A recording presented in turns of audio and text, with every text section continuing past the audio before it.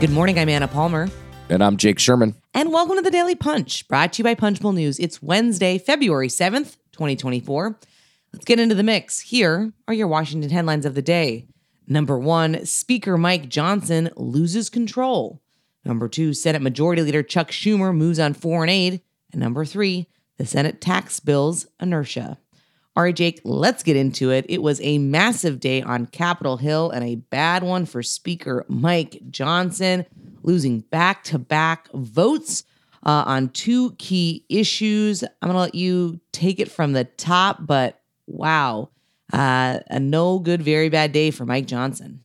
Yeah, I mean, this was a choice for Johnson, and he chose to bring two measures to the floor that were destined for failure. Now, let's just break this down. There was the Israel aid vote, $17.6 billion in aid for Israel, and there was the impeachment inquiry of Alejandro Mayorkas.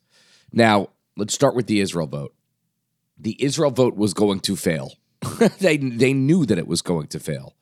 They had to consider it under suspension of the rules, and in doing so, they needed 2/3 majority. Now, the White House and House Democratic leadership were against this Israel bill because for a million reasons, but it didn't include aid to Gaza, it didn't include aid to Ukraine. It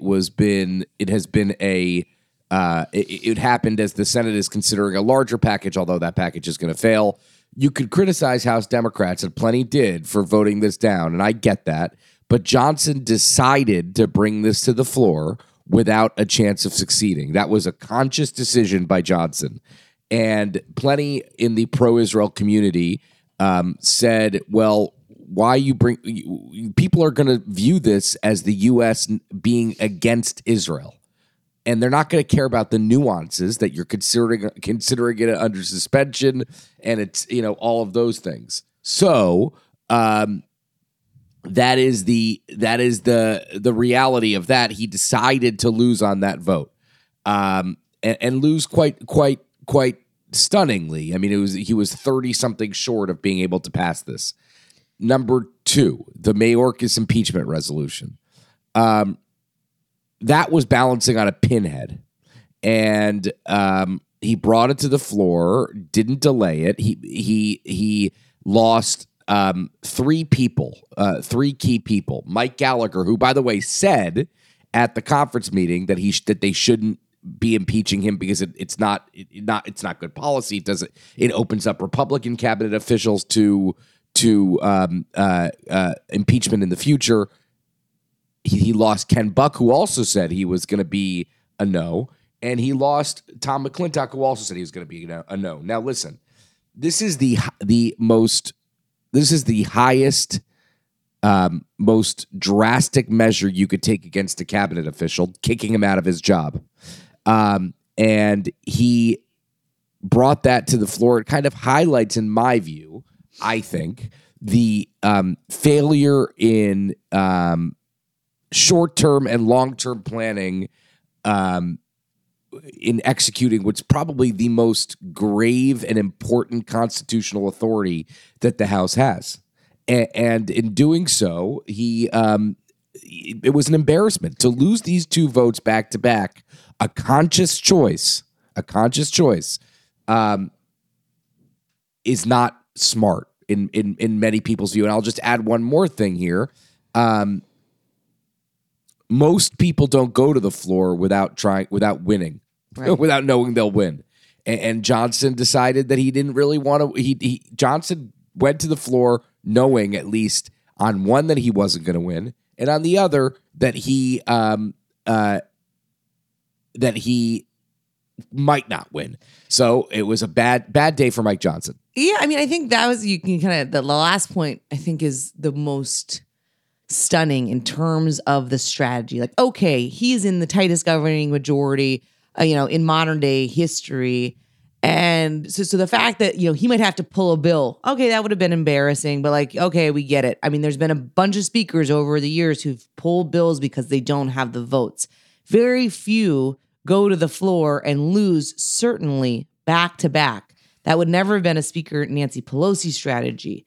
You don't go to the floor till you have the votes. And in this kind of environment, I think what is also important as a step back is to think about what this kind of means for this government funding fight that's coming up, and it's coming up fast. And the fact that you have a lot of frustration among House Republicans now to say, like, we need to whip votes and we didn't know what the vote count is. And, if we can't pass things, we need to not bring them to the floor. What does this mean for, kind of the ability of Johnson to rally the troops to say, hey, be with me, I'm going to lead us forward, when clearly, on some of these really key issues, this isn't, kind of small potatoes. These are massive issues. The decision to impeach a cabinet official, the decision on, aid to one of the U.S.'s biggest allies. I think that, to me, is really important to think about. What does this mean for the next 4 to 5 weeks? Yeah, this is child's play, Anna. Doing a couple of bills that, number one, the president said he'd veto the Israel thing. Now, whether that's right or wrong or not, I think is a subject of discussion in the House.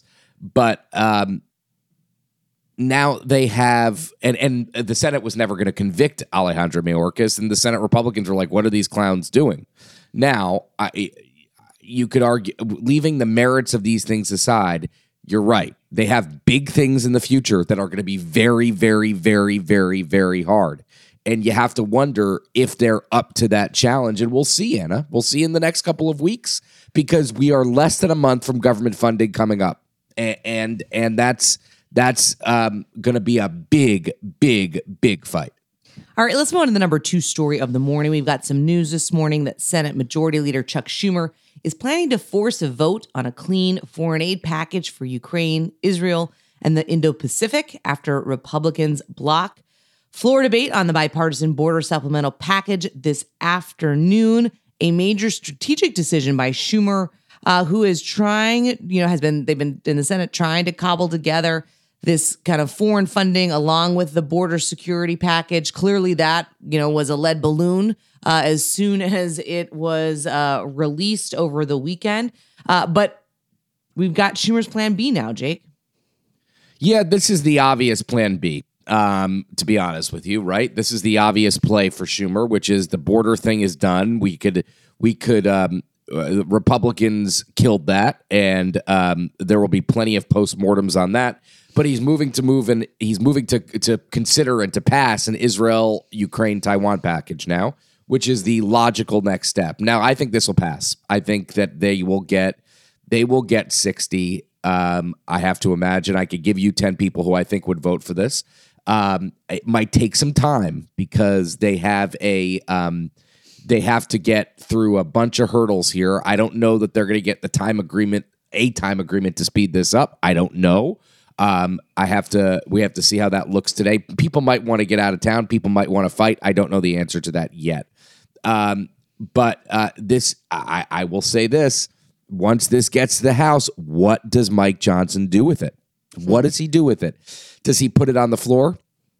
Remember, a $300 million, not billion, $300 million Ukraine bill that was basically a test vote in the House failed with, I think, 107 Republicans voting yes, 111 Republicans voting no back last year. In September of last year. It was September of last year. This Republican conference is against funding the war in Ukraine. They are against it. Yeah. Now, Johnson could say, I'm putting this on the floor and I want to see. It will pass.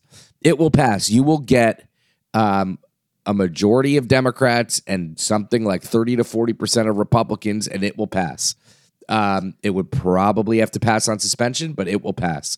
But listen, Anna, it is that is a tricky territory for Mike Johnson. It is very, very, very tricky. I don't know how he's going to handle this. I asked him yesterday. I caught him in the mid afternoon, and he said, "We'll see."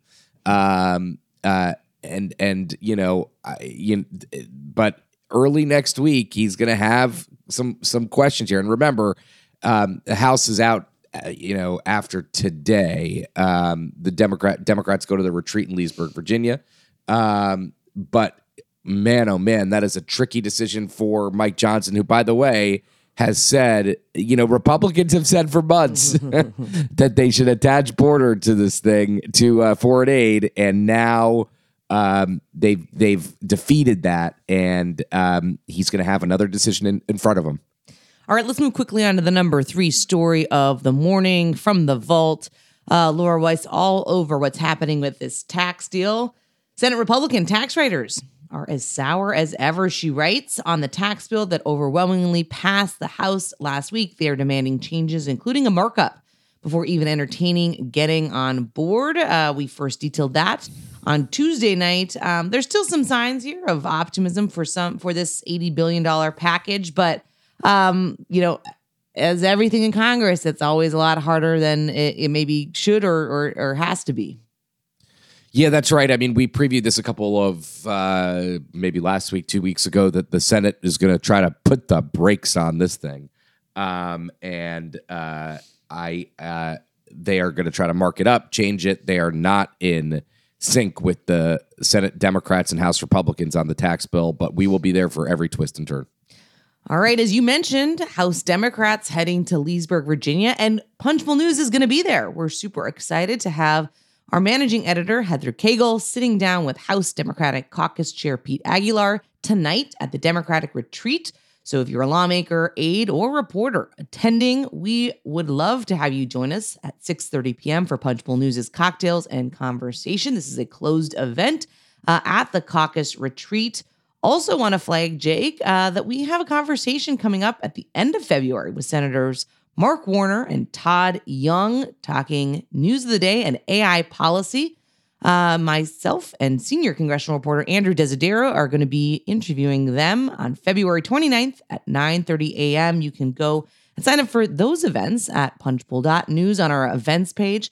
If you like the Daily Punch, please share it with your friends, your family. It's the best way for folks to find out about us. You can also sign up and go deeper on all these issues and more with our free morning newsletter at punchbowl.news. All it takes is an email address. Have a great day and stay safe, everybody.